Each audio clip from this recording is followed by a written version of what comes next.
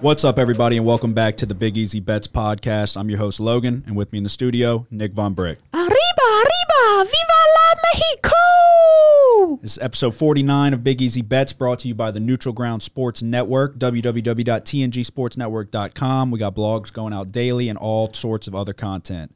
UFC 251, that's the main thing on the card today. Saturday, Stipe versus Cormier, the trilogy. Potentially, it's looking like Cormier's last fight before he rides off into the sunset. We're talking Pelicans and Alvin Gentry, who is on the hottest seat of all. Damian Lillard dropped 61 points after his beef with Patrick Beverley and Paul George. It's been announced that no fans will be in the Superdome for what's looking like potentially the first two home games. And what else? What else we got? Big Ten, Pac-12, and the Pac-12 are no more. They canceled. They're saying they're going to play in the spring. So we'll start with that, and then we'll ease our way into this episode. And I guess, I don't know. We'll see when we get to UFC, make our picks. But, yeah, so the Big Ten announced that they are postponing, as they said it, the football season for the fall, as is the Pac-12. They're going to look to play in the spring, which, off the top of my head, I think that's a bunch of bullshit. So what do they expect these kids to do? Like Justin Fields. What year is Justin Fields? Going into his junior year? Or is he going into his sophomore year? His junior year. Yeah, that's right, because he was with Georgia, then Ohio State now. Yeah. So do they expect Justin Fields to like what are they going to do with the draft? Like is the NFL draft going to be postponed, or is it going to go as usual? They expect him to play in the spring and then hop right into a NFL training camp?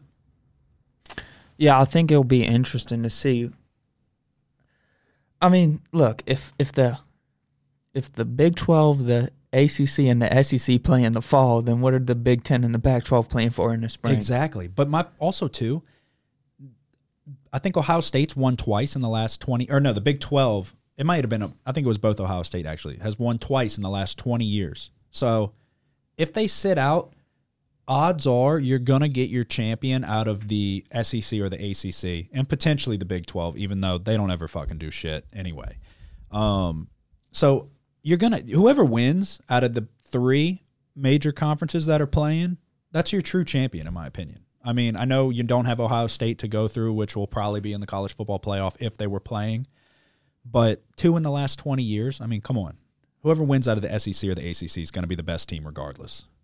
Yeah, I think so, but what I also think is that if the ACC, the SEC, and the Big 12 play in the fall, then I don't think that the Pac-12 or the Big 10 are even going to care about playing in the spring. Yeah, they're going to. But if they did, then their best players probably wouldn't play because the spring is when NFL prospects prepare for the NFL draft. Yeah, no, they're going to sit out. It wouldn't make any sense for them to play and risk getting injured right before the NFL draft. Well, it's like, look at Trevor Lawrence and Jamar Chase. What are they playing for right now? Because they're going to be surefire first-round picks. Trevor Lawrence is probably going number one overall. They want to play because, as Jamar Chase was quoted saying, he's locked in with this team, and they're trying to win another national championship. So the teams in the Big Ten and the Pac-12, they don't have the national championship to play for because the best two conferences would have already played. And then you also have the draft coming up when, as you said, they're getting ready in the spring. So what are they going to have to play for? There's way more risk versus reward. There is no reward, really. So if you, like, for those guys that are definitely going in the first round and have already got plenty of footage out and all that, what are they playing for? Right, yeah, they wouldn't be playing for much of anything in the spring. So I think this is a stupid idea. It's a pansy-ass move, if you ask me. I think Nick Saban said it best. Like, why are we pretending that if they play football, they're guaranteed to get the virus? He quoted it differently, but we're acting like if they don't play football, then they're good. They're not going to get the virus. They're way more I think they're safer inside the facilities, getting tested every day. If they go home, they're not getting tested every day. They'll be lucky if they get tested at all. So they're in the facilities. They're getting tested every single day. They're on high alert because they don't want to test positive, potentially infect the whole locker room. So they're on high alert to make sure that they really watch what they're doing and stay clean. And then, I mean, they're being monitored. They monitor every calorie these guys intake. Like, this is the safest that they're going to be. But we think that playing football in empty stadiums is putting them at such a health risk. And now they're worried about the long-lasting heart issues. They know nothing about this fucking virus. But they're making shit up. Yeah. Go look at the symptoms of the flu. Like, one of the potential, like, effects of the flu is heart issues. We get the flu every year. Like, these guys are in perfect shape. If there's anybody to roll out there and say, fuck it, it's these guys, because they're 22 and in perfect shape. Nothing's going to happen to them. Like, and granted, there could be one who has some underlying health issue that he doesn't know about, gets the virus, and then winds up dying. That's worst case scenario. That would be absolutely terrible. That's not what I want at all, obviously. But I think they're safer playing than they are going back home. Kylan Hill, the Mississippi State guy, was like, I don't want to go back home because everybody's home right now and people are dying every day. Like, a lot of these guys, I think Trevor Lawrence said it, a lot of these guys don't come from good situations. They're where they're at today because of their athletic ability. So if you send them back home, you're putting them back into a very tough situation where a lot of things could go south. So I don't know. I disagree with this decision wholeheartedly. I think it's a pansy-ass move. It's just nobody wants to be the first one to go through with it and have something happen and then get the finger pointed at them. It's not. They don't give a shit about the health of these kids. They don't care at all. They're worried about protecting themselves from a potential lawsuit. That's all it is, in my opinion. I mean, make them sign a waiver. I'm sure they'd sign a damn waiver to play. Yeah, it's going to have major impacts on the future of recruiting, too. Oh, without a doubt. And you wonder if these guys might say, never mind, we'll play. No, I know. Because I think, what they were thinking was everyone would just follow. I know. Like, all right, we'll be the first ones, but everyone else will just follow and we'll all play in the spring. Well, the ACC, the SEC, and the Big 12 said no. No, fuck that. And I'm so glad they did. We're going to play in the fall. And now the Pac-12 and the Big 10 have to reconsider, in my opinion. I mean, what else can they do? Yeah. They're going to skip out on a year of football? If they fucking backtrack and say, you know what, we'll play. Dude, the Big Ten commissioner's going to get fired. The Big Ten commissioner's going to get fired. There's no way. You can't. Just the total lack of leadership. What were the two schools that voted to play? They claim. See, that was what was so weird. They claimed it was Iowa and Nebraska voted in favor of playing the season, 12-2, 12 in favor of canceling the season. But then Jim Harbaugh came out and was like, "I had no idea that we voted on this." Ohio, and I'm sure it was the athletic directors or the president.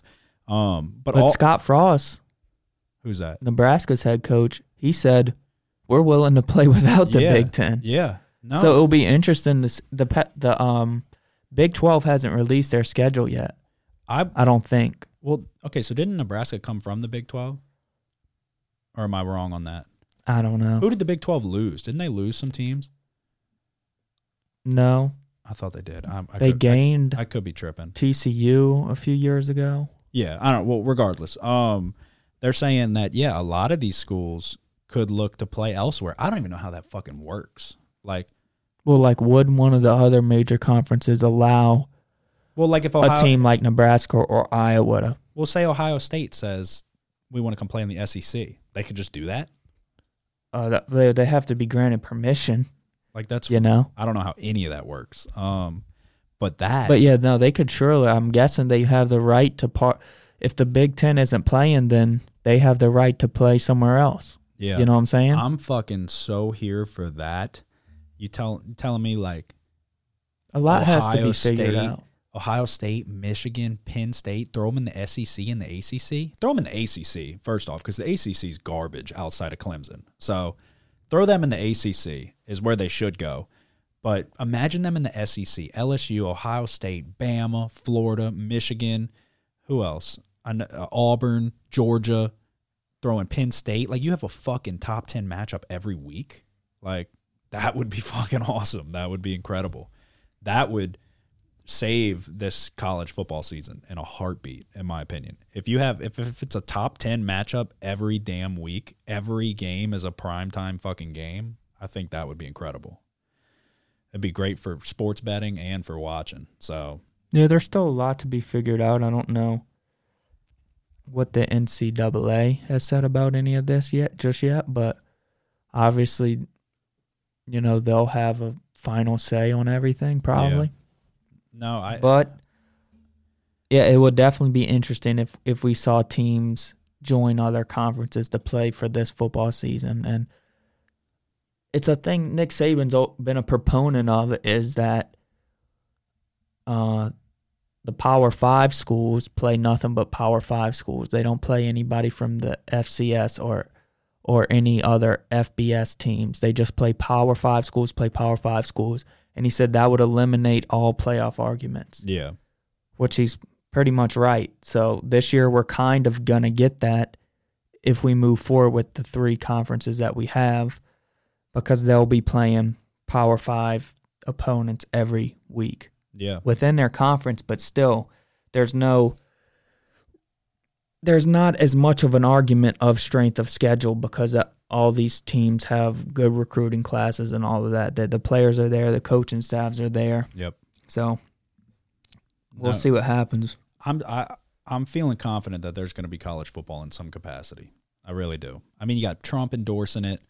You got Coach O being shouted out by President Trump and all of that on Twitter. I feel good about college football. I could be wrong. I could definitely be wrong, but I'm feeling confident that we are going to see some college football for sure. But again, the Big Ten, just a weird situation. I put an article out on it on the website, and I think I labeled it college football chaos, because that's what it is. They're coming out with this vote, and then another report comes out that there wasn't a vote, that was false, and it's like just all of this, like literally fake news, like people just saying just anything. Like there's no validity to you never can tell what's true and what's not, and that's such a problem with where we're at with the media in this day and age. But I don't know. I mean, last we talked about it, we said we're at 8 that the college football, that may have been once it got started that it'll finish. But yeah, 80%. Where are you at now, 1 through 10, that there will be football? Oh, I don't know, probably a 6. I'm gonna put myself at a 7.5, maybe even an 8. I feel good. I think it'll happen, but I don't want to jinx it. Yeah, I don't want to build myself up to believe it's happening and then it not happen. Yeah, I mean, because I'm banking on it happening. Yeah. All right, let's talk about before we get into the Pelicans and Alvin Gentry, let's talk about the Saints a little bit, because I put out a couple articles last night.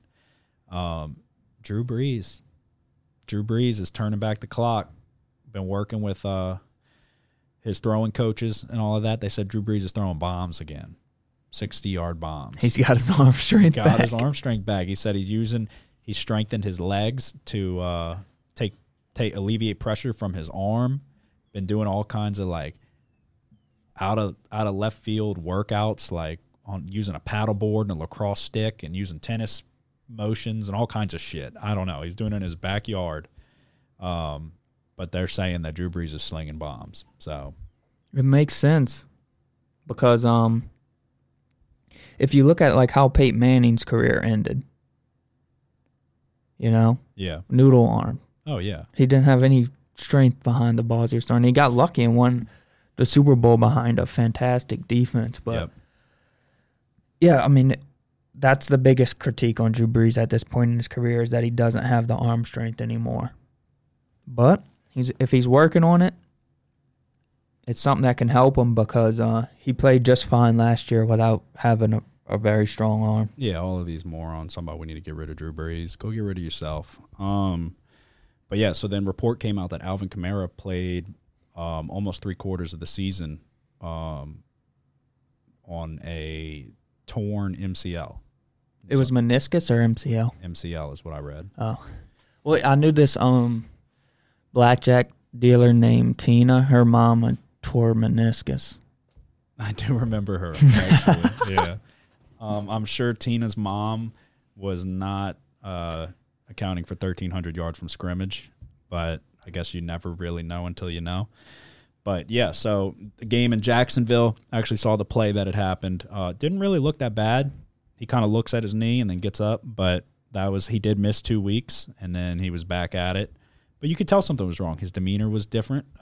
His production declined. But no surgery was needed, apparently. A lot of rehab, and he went to a vegan diet. So Alvin Kamara is looking poised to come back, to say the least. You know what I mean? Right. So what are you thinking? You thinking we're going to see rookie year Alvin Kamara? I don't know. I think his sophomore season was more better than his rookie year. Yeah, I think the key here is Alvin Kamara is the type of guy like you want him to be playing every down. Yeah, but you really can't afford to have him playing every down. I'm okay with Latavius Murray, dude. Latavius Murray ran the ball well. I really did. I felt like Latavius Murray did more than enough to warrant getting the touches that Mark Ingram was getting. No, I think so, and it's just we have to be better on first and second down. Yeah. So we're not putting ourselves where we necessarily have to really third and 6, 3rd and 7. Yeah, and then we need Kamara to come in and make a play. So I mean, it's just taking a little bit more pressure off of him, I think, and I think he'll be back to putting up 1,500 yards from scrimmage, maybe even 2,000 yards from scrimmage. Yeah. He's definitely a player that's capable of doing that. No, without a doubt. I mean, you can call me a homer, but I really think that we are the best team in the league by far. We have the deepest roster by far. I don't think anybody's stopping us this year. I really don't.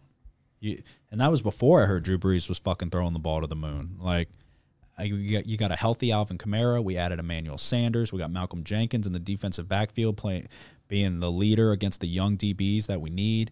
Janoris Jenkins coming in, going to get a full season now, happy where he's at. Said he's been wanting to be in New Orleans, and now he's really here. You got, like I said, Emmanuel Sanders. He's pumped up. He's happy. Said he's going to go win. He wants to win another ring for Drew. You got the best receiver in football in Michael Thomas. You got a top 5 tight end in Jared Cook. I mean, dude, who's going to beat us? I'm still thinking we might go sign Jadeveon Clowney, and we don't even need him. Yeah. Like, where's Clowney going to go? I have no idea. It's kind of weird that he's not signed yet. Everson Griffin got picked up by the Cowboys, so he's off the market. So, but it's like, I guess he could go back to the Seahawks, which that would. I was reading something that the Seahawks might be out on him though now, like that rumor has it that they're moving on from the Jadeveon Clowney sweepstakes. Maybe there could so. be very little truth to that. That doesn't mean shit. But the Seahawks traded a lot for Jamal Adams. They did. And they did. To get another playmaker like Jadeveon Clowney on the side on the defensive side of the ball would just make their defense even better. But did you just call him Jadeveon? How do you say it? Jadeveon. You put it backwards. You switched the J and the D. I said the D first. You said Jadeveon. Jadeveon, yeah, I did. Yeah. Yeah, no, Jadeveon, my boy. I mean, he's a stud, dude. He doesn't put up the best numbers, but it's just the versatility. Like, no, that's what it's like when you play defensive line. Everybody's always sacks. But you look at Cam Jordan, yeah, he's going to get the sacks. But what's even more impressive is, the way he sets the edge, the way he plays the run. Yes. No, I mean, you got to stop the run first in football. That's the first thing you got to stop. And that's one thing that the Saints have gotten so good at in recent years is stopping the run, stuffing the run. I'm looking forward to Sheldon Rankins getting back to his form of 2 years ago before he tore his Achilles.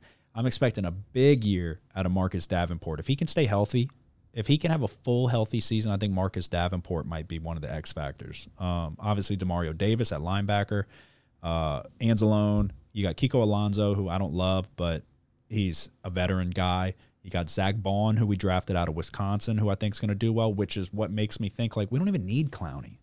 We've got outside linebackers. You know what I mean? Yeah, no, Clowney's not a priority, but if we get him, God, if we fucking get him, Malcolm Brown can give him the 90. He can have number 90. I would love to get Jadeveon Clowney. I really would. Like, our roster's so deep, we got rid of Taylor Stallworth at D tackle, who played solid. He really did. He played well, in my opinion. I think he was the one who stiff-armed Matt Ryan to the ground on that either interception or fumble on Thanksgiving Day. Yeah. But the deepest roster in the league. Sean Payton came out the other day, and I got a chuckle out of this, and then I cried a little bit. And he came out and said that, yeah, I mean, really, Marcus Williams needs to work on his tackling. Yeah, I saw where you said, you fucking think, dude? Wait, really? And then Marcus Williams has the audacity to come out and say, yeah, I kind of took my focus off of tackling. Basically, that's what he said. And I need to really pay attention to my tackling. Yeah, you should have paid attention to your tackling in the division round against the fucking Vikings, you dumb fucking moron. You cost me $30,000. So that would have been nice if you were paying attention to your tackling then, but you did. You tackled Ken Crawley. You fucking dude. Marcus Williams is the only player on the Saints team that I don't like. Yeah, no, you're definitely biased against them. I don't like Marcus Williams. I don't.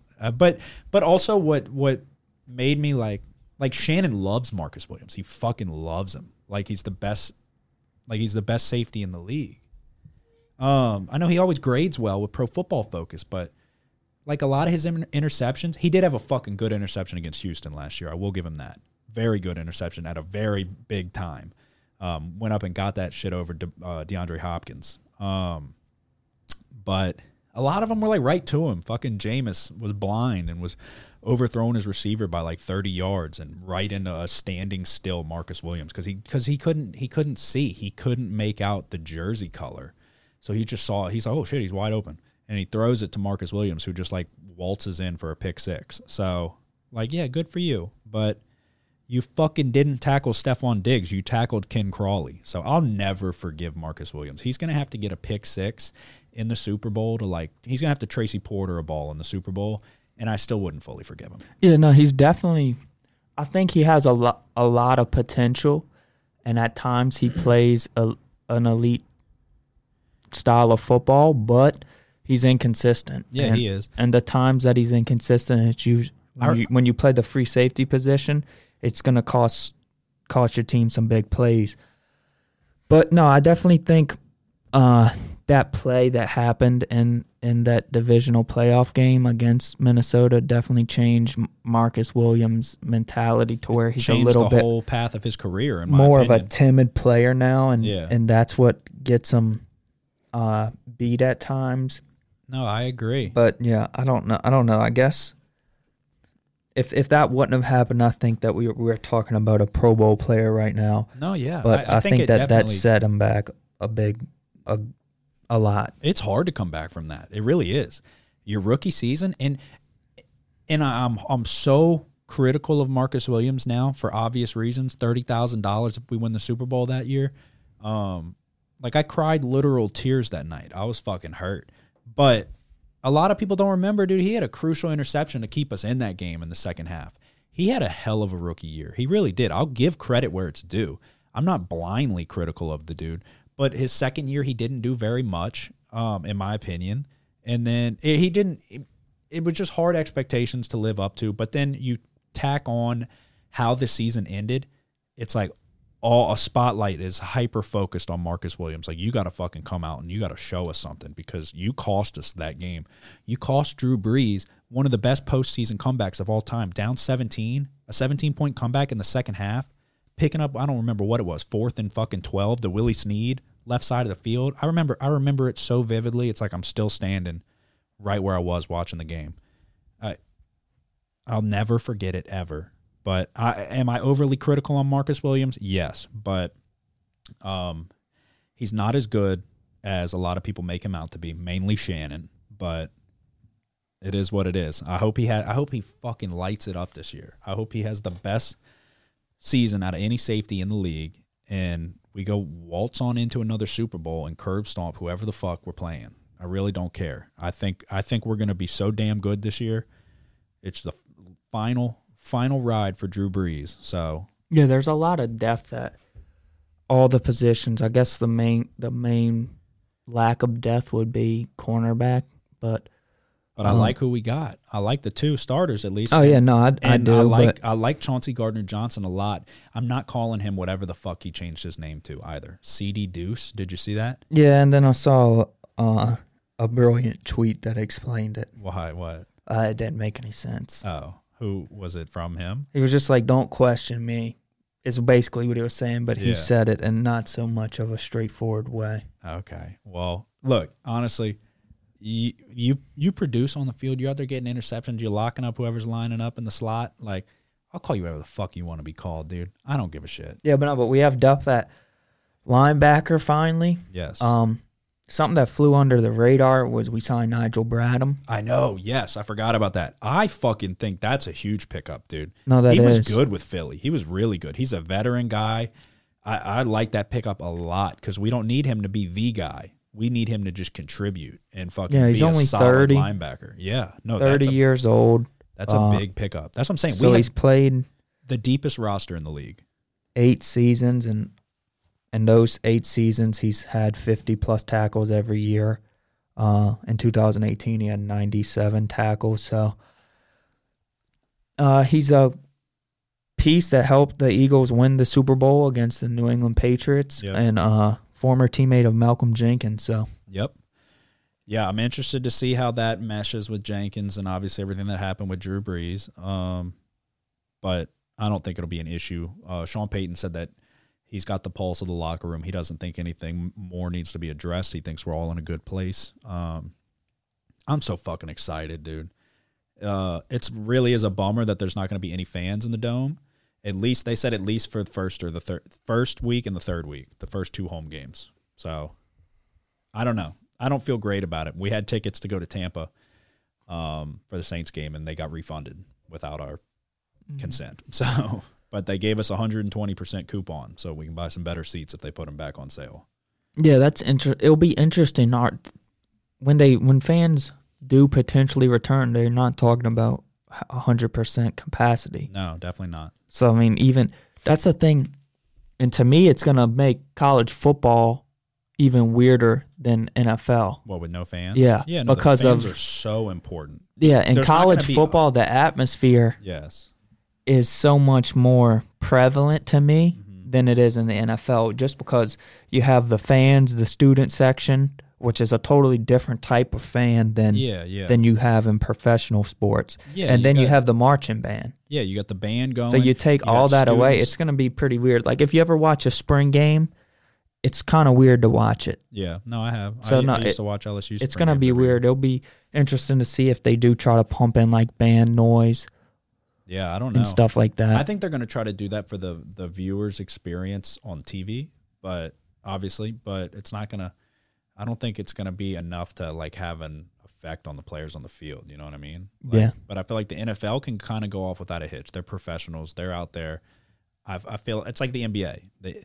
I couldn't imagine college basketball with no fans, but the NBA with no fans, it sucks in comparison, but it's good enough. Like I think I'm not suffering watching it. You know what I mean? But so with the NFL, I think the NFL will be okay. They'll pump in crowd noise definitely through the TVs to where it sounds like the same experience.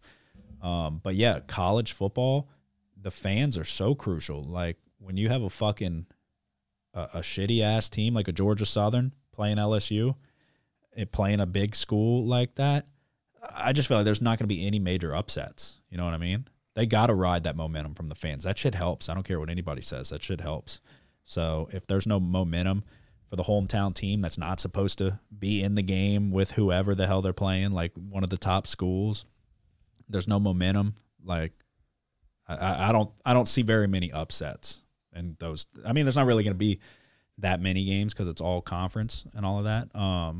But I mean, when who's Clemson play? Georgia Tech. Like, Georgia Tech's not going to have any shot.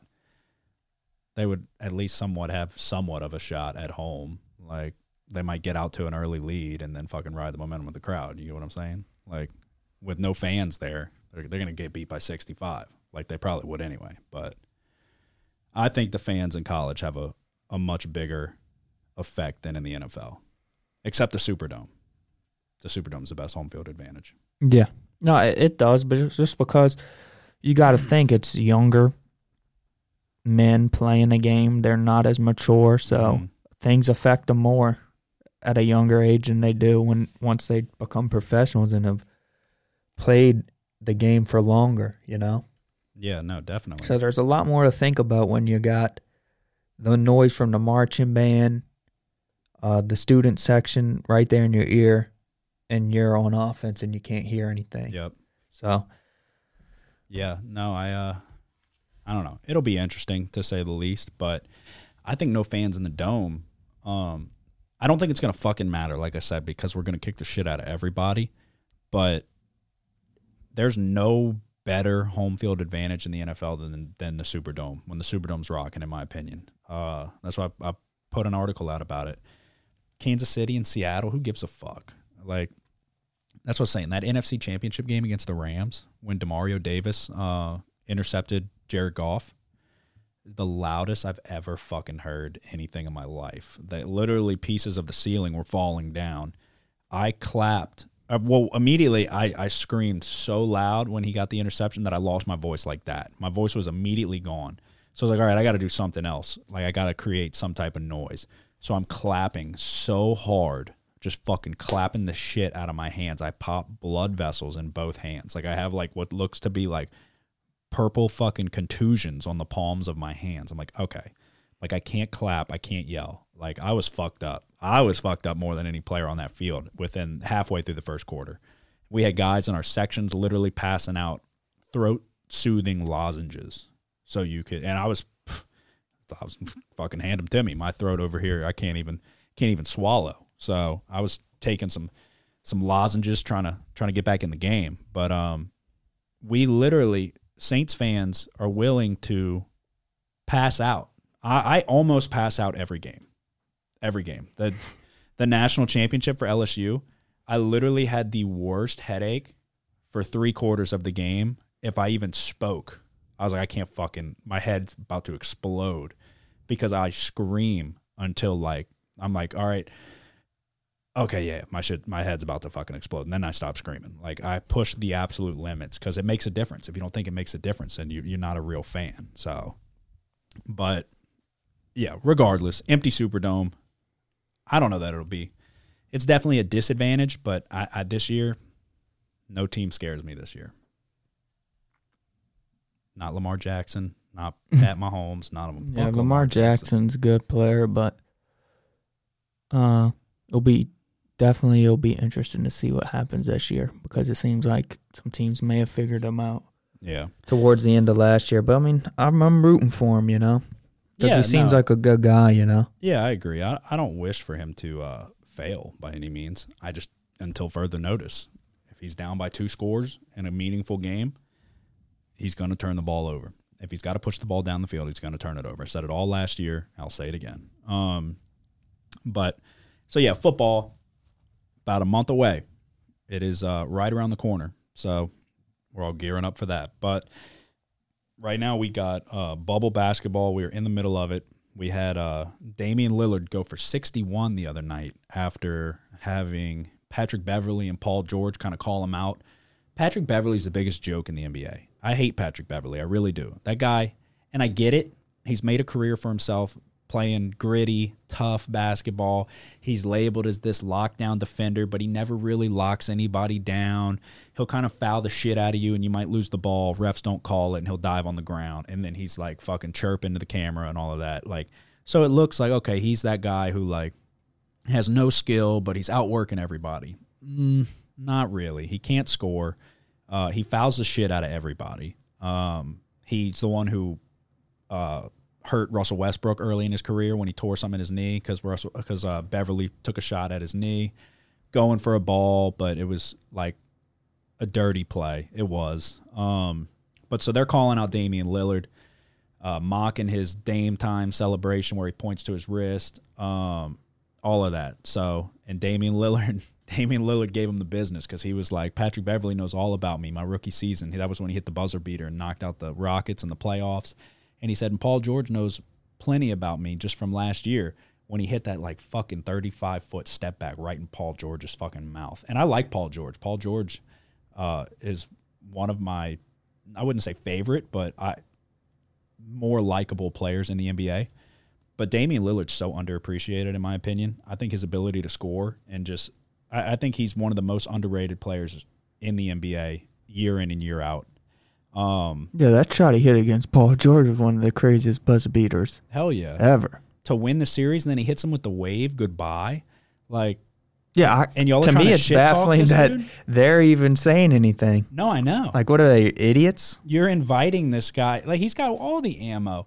And he didn't come at them at all. He just hit. That's what he said. He's like, they're gonna talk shit, and I'm gonna spit facts. And that's what he said. Like, Paul George, what are y'all talking about, dude? I hope it's not gonna happen because the Blazers are gonna get the 8th seed, and then they're gonna be playing the Lakers, and they're probably gonna get eliminated by the Lakers. It'd be a shock if they got upset, or if they upset the Lakers. So we're not gonna see them play the Clippers. But God, would I love to watch Damian Lillard roast the fuck out of Patrick Beverly. Patrick Beverly is over fucking rated, and he's not even rated high.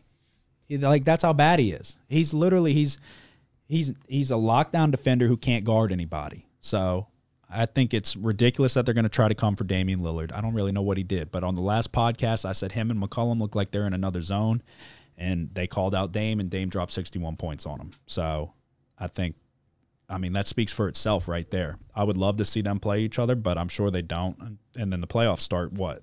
There's 1-2 more games left?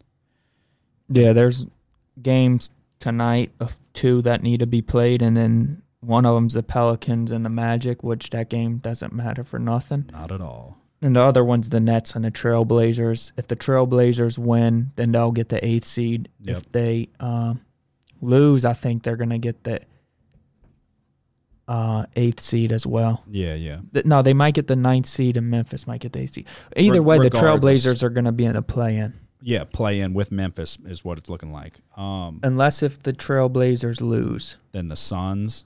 It'll be the Suns and the Trailblazers, the Suns, I think. Man, fucking 8-0 in the bubble. Devin Booker is fucking lighting shit up. And honestly, they got the shit end of the stick because Giannis had to go headbutt. I don't even know who he headbutt, but he headbutt some. Oh, he headbutt Mo Wagner from fucking Michigan. You love Michigan. Yeah, he headbutts him and gets suspended, and then hands a win to Memphis. So really unlucky for the Suns, who showed the fuck up in the bubble. But one team who did not show the fuck up in the bubble was the Pelicans. And as we said before, Alvin Gentry is on the hottest seats of all the hot seats. I think it's a done deal. You put out an article today on the website. I think it's a done deal. He's out the door. He's done. It's only a matter of time. It's not if, but when. And good. This dude's got to go, man. This dude has got to go. He's worthless. I've been saying it for years. This dude does nothing. Absolutely nothing. Every time you think he's about to call up a play, late game situation, call a timeout, okay, no, we come out and Brandon Ingram fucking dribbles a guy and then takes a step back 3. Like that's where coaches make their money. That's where fucking Greg Popovich makes his money is after a timeout. What are you drawing up on an inbounds play to get an easy bucket? And we never fucking have anything. So we play zero defense. We play fucking the defense is non-existent. He wants to run, and play no defense. So I'm ready for him to go. I don't know about you, even though I guess I do. You put the article out about it, but. Yeah, it's interesting because Monty Williams was the head coach of the Pelicans for 5 years. Yep. He made the playoffs 2 times in that 5-year period. He got fired. Mm-hmm. It's Gentry's 5th year. He's only made the playoffs 1 time. Yep. So, to me, he's due. But it's David Griffin's decision. Yeah. Which I don't know if he has some type of friendship with Alvin Gentry, but at this point, that's the only thing that can. Well, you remember Gentry's reaction whenever we got the number 1 pick? Yeah. And it was announced. He's like he's jumping up out of his chair. He's like, let's fucking go. Like, he's pumped up because he knows that bought him another year. He knew, like, okay, his days are numbered. And he's like, oh my God, we got the number 1 pick after we traded Anthony Davis. So, but I mean, we didn't do jack shit, dude. We didn't do shit. He does nothing. He's a placeholder. He's just a figurehead under the head coaching position. We need somebody who's going to do something. And who is that somebody? I don't know. But I'm not sure either. Some names floating around one that I kind of like is Jason Kidd. Yeah, me too. Jason Kidd won a championship with the Mavericks. Yes. Did he win any other ones? Not to my knowledge, but I know he was with the Nets. And then who else? I think he might have even been with the Suns for a little while. Yeah, he was. So I was younger when Jason Kidd was playing. I'm not going to lie to you, but I definitely remember Jason Kidd. But to be honest, I remember the 3-point shooting Jason Kidd. Like, Jason Kidd was not known for his 3-point shot whenever he came into the league. Like, that's why I'm saying I think he would be good for Lonzo because him and Lonzo have a very similar game. I think so, yeah. And that was another storyline coming out the bubble was that Lonzo just didn't look like he wanted to be there. And a lot of people have been coming out and saying that's been his body language of him walking around. Yeah. No, yeah, I don't really get it. I guess he knew, not much was going to come for it, but we were fighting for a fucking playoff spot, dude. You're professional. You got to show up ready to play day in and day out. Yeah, but, then again, that goes on coaching, dude. Like, no, it does. Your coach has to have the intensity to make the players want to play. Yeah. No, I agree. Rally the fucking troops. And that was the thing I mentioned. I was like, the only year we made the playoffs, Rajon Rondo was on our team. Yeah. And if you even go back and watch games from that year, you'll see Rondo getting everybody together, especially in crucial timeouts. He's the coach on the floor. And Rondo's got such a high basketball IQ. Like, I don't think people realize how smart of a basketball player Rajon Rondo is. That dude could be a coach the day he retires if he wants to. He didn't always gel with coaches because he kind of had the attitude. But it's like when you know so much, if you know more than the guy that's fucking telling you what to do, you're going to be like, this fucking dude doesn't know shit. So Rajon Rondo's basketball IQ is second to none. But no, I've defended Lonzo numerous times, but it is what it is. He didn't show up to play. I'm excited for this next season because he's going to have a full off season to really go at his game. He's not going to be rehabbing any injuries, at least to my knowledge. We'll have Zion can get rested up, ready to go. I think Brandon Ingram's got to make a decision if he's coming back to the Pels or not. I think he's up this year. Yeah, big mistake that they made this year. What's that? Well, they could have re-signed him. Yeah. Or at least made him a restricted free agent or something. He fucking looked So they good. could have extended him early in this year, but if you remember, he got injured at one point. Yeah. And there was like a big uncertainty on what was going on with that, and it was right at the extension deadline. Somebody's going to offer him a lot of money. And now he's an unrestricted free agent. They're going to offer him a lot of money. I'm not going to say a max deal yet, but I mean he's got the potential, dude. He's got what he average 24 points a game. Yeah, he's got. He can rebound. That's a good. I mean, he can play guard or forward. Yep. And he can rebound. So like when you have a lengthy guy that can play like a guard but get rebounds, that's definitely an advantage. Yeah. So. No, somebody's going to offer him a lot of money, and I think he'll be willing to re-sign with the Pelicans, but I think he likes New Orleans, No, that it's a quiet thing. He can just focus on basketball, and that's it. That's what he wants to do. He just wants to play basketball. That's why I think his career got off to a little bit of a slow start in Los Angeles. Big city lights may have gotten to him, but, the Pelicans are going to have to pay for him. No, I agree. Yeah. And it'll be interesting to see what type of, if we do fire Gentry, how all that impacts his decision. Yeah. No, I think they got to know, dude. It's time for Gentry to go. But, yeah, I don't know. We'll see. Fact of the matter is... Did you see the tweet I put in there where he called a timeout when we had, a wide-open fast break? Yeah. Towards the end, it was like... No, I know. He doesn't... It just... He's... I just don't fucking like how he's unaware. Yeah, he a lot of times, if you watch the Spurs game, when Popovich, you call timeouts to disrupt the momentum of the opposing team. Yeah, when and they're to going try on to a run. Yeah. Popovich calls them before it happens. Yeah. Alvin Gentry's always, we could be winning by 15. A day late and He'll $1 call short. he'll call timeout when we're down by 5. Yeah. No, yeah. Always a day late and $1 short. There's levels to being a good coach. There really is. That's why the great ones get recognized. Everybody else is middle of the pack because anybody can be a figurehead and be a head coach. But the ones who actually have an impact, it's hard to rally all those egos together and get them to all commit to something. So that's what Phil Jackson was so good at. Alvin Gentry is a natural-born loser. He fucking lost everywhere he went. He got a ring for being an assistant coach with the Warriors. I could have fucking done anything that Alvin Gentry did. All Alvin Gentry did was fucking rebound at practice. I could have got a ring for that. But yeah, I mean, it is what it is. Pelicans didn't show up, so but we got playoff basketball coming up, and I mean the competition's been pretty good in my opinion. So I have no real complaints under the circumstances that we're dealing with, but we shall see. Next year, I think will be interesting. God knows when next year will even start, but the future's bright for the Pelicans. But we have a big decision to make with who our next head coach is going to be. That is going to definitely have a very large impact on what we do next. And I'm not comparing us to the Warriors by any means, but think about that Warrior team. They were fucking good, and we're nowhere near as good as that Warrior team was when they had Mark Jackson. And then they got rid of Mark Jackson, and then Steve Kerr came in. And that I still think Mark Jackson got the shit into the stick because he could have coached them to those rings too. I think so. That bus drove itself.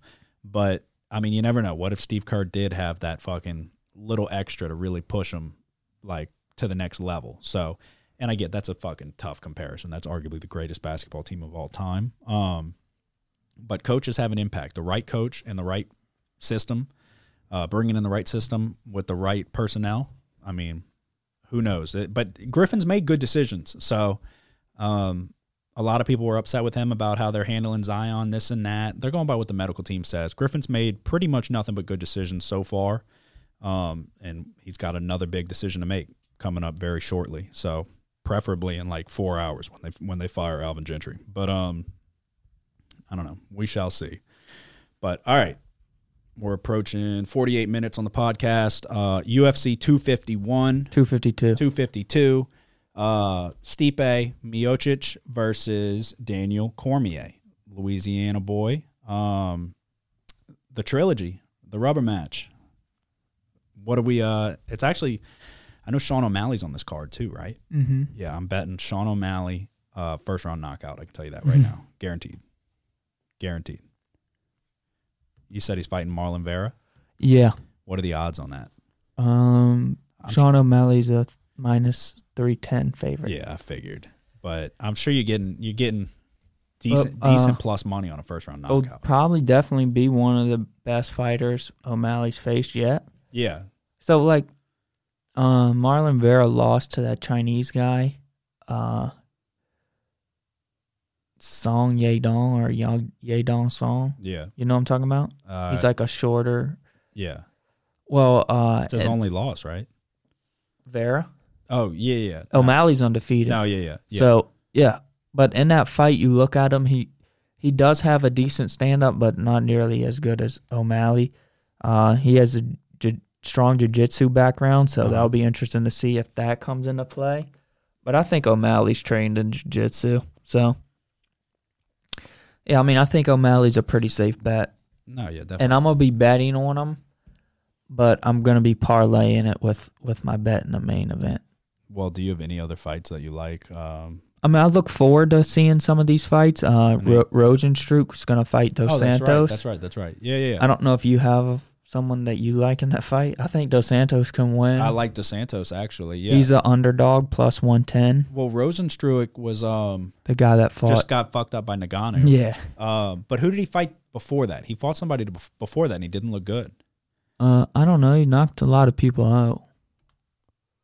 I can't remember who it was, but he knocked out Overeem.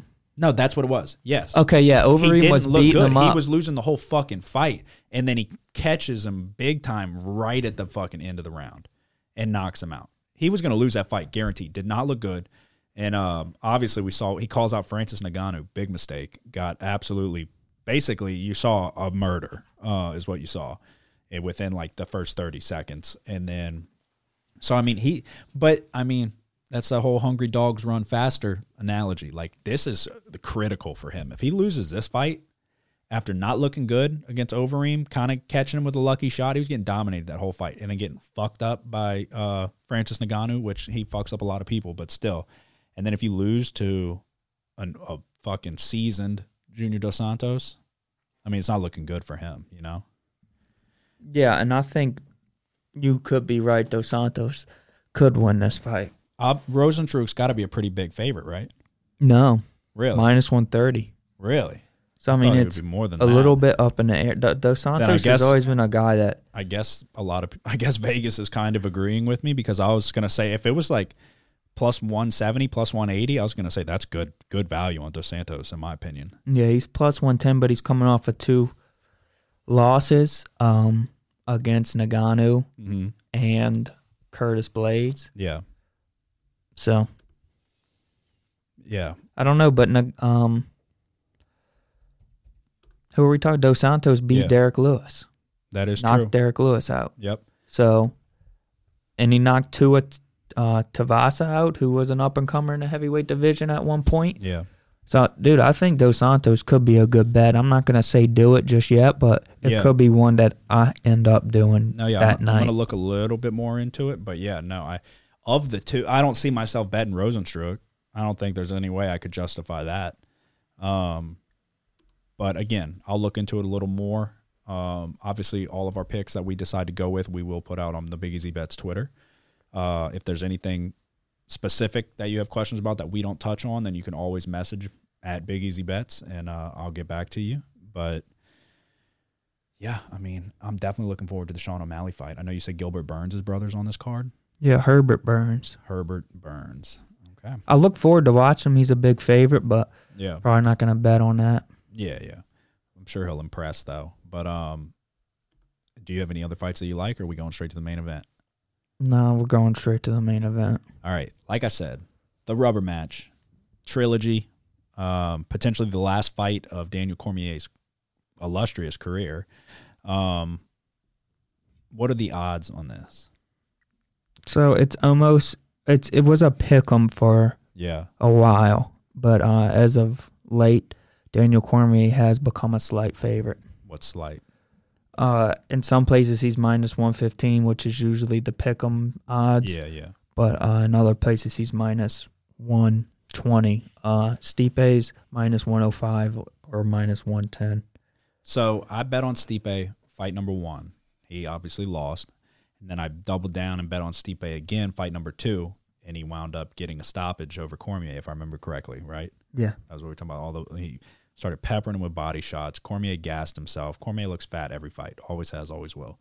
But he's like that athletic fat. It's weird. Stipe's got some heavy hands. Cormier has really good wrestling, like top-tier wrestling.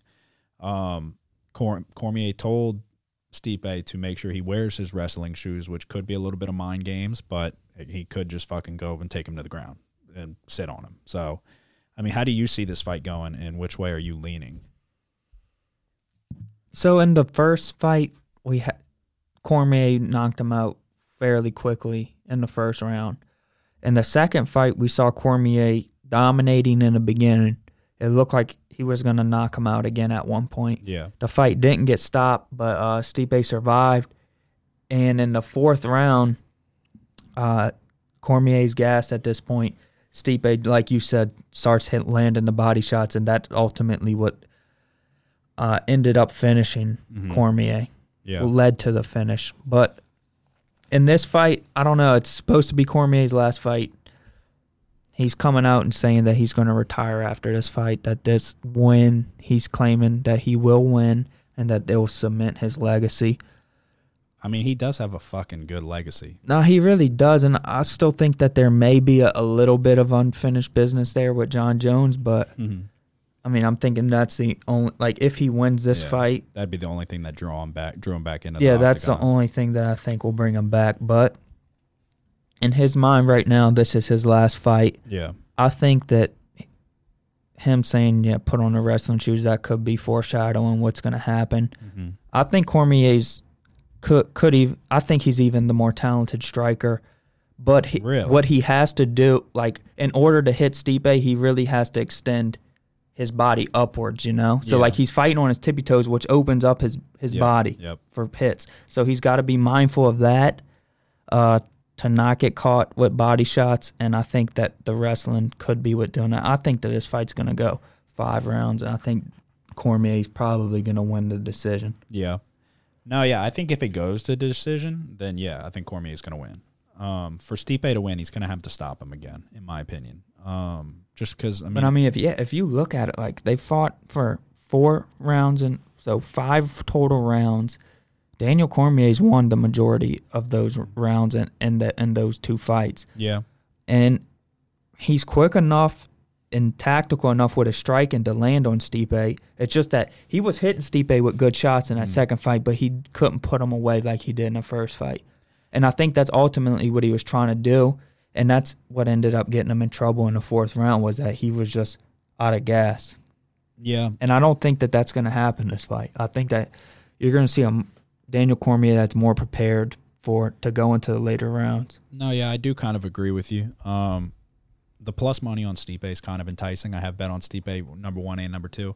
But honestly, I think I'm leaning Cormier. The more and more I think about it, the wrestling, that's why with Kamaru Usman, like, when in doubt, you can take him down and you can sit on him and you can regain control. That wrestling is a fallback, like it's a security blanket. Cormier does have good striking. I don't know if that I don't know. He definitely doesn't have as much power as Stipe, but maybe of overall striking ability, you could definitely make an argument that Cormier is Stipe's got a giant reach advantage, but other than that, you know, you look at the accuracy of Cormier, and then just the striking exchanges that have happened in the fights, it just look like DC's been better, other than that short flurry of body shots that Stipe hit in the 4th round that led to the finish of Cormier. Yeah. No, that's the only time that Stipe's really looked, you know, like he's gotten the better of the exchanges against Cormier so far. No, yeah, I think Stipe is the pick. I mean, not Stipe. I think Cormier is the pick there. The more and more I think about it, I mean, it's pretty close odds. You don't have to. It's not like he's a huge favorite. So if you can get it at minus 115, like you said, that's pick 'em odds. I mean, you're not getting plus money with Stipe, but he is the underdog. So you're getting minus 105 or minus 110. Okay, then you gotta.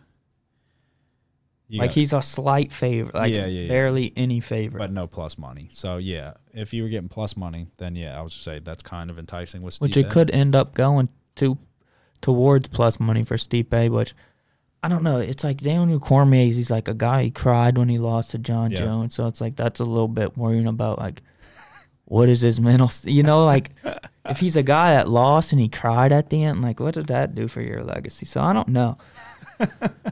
I don't know. That's the only thing that worries me. Because he cried? Because he cried when he lost against John Jones. I mean, I know he wanted to win and everything, but... The crying didn't turn me off that bad. Like, it wasn't like...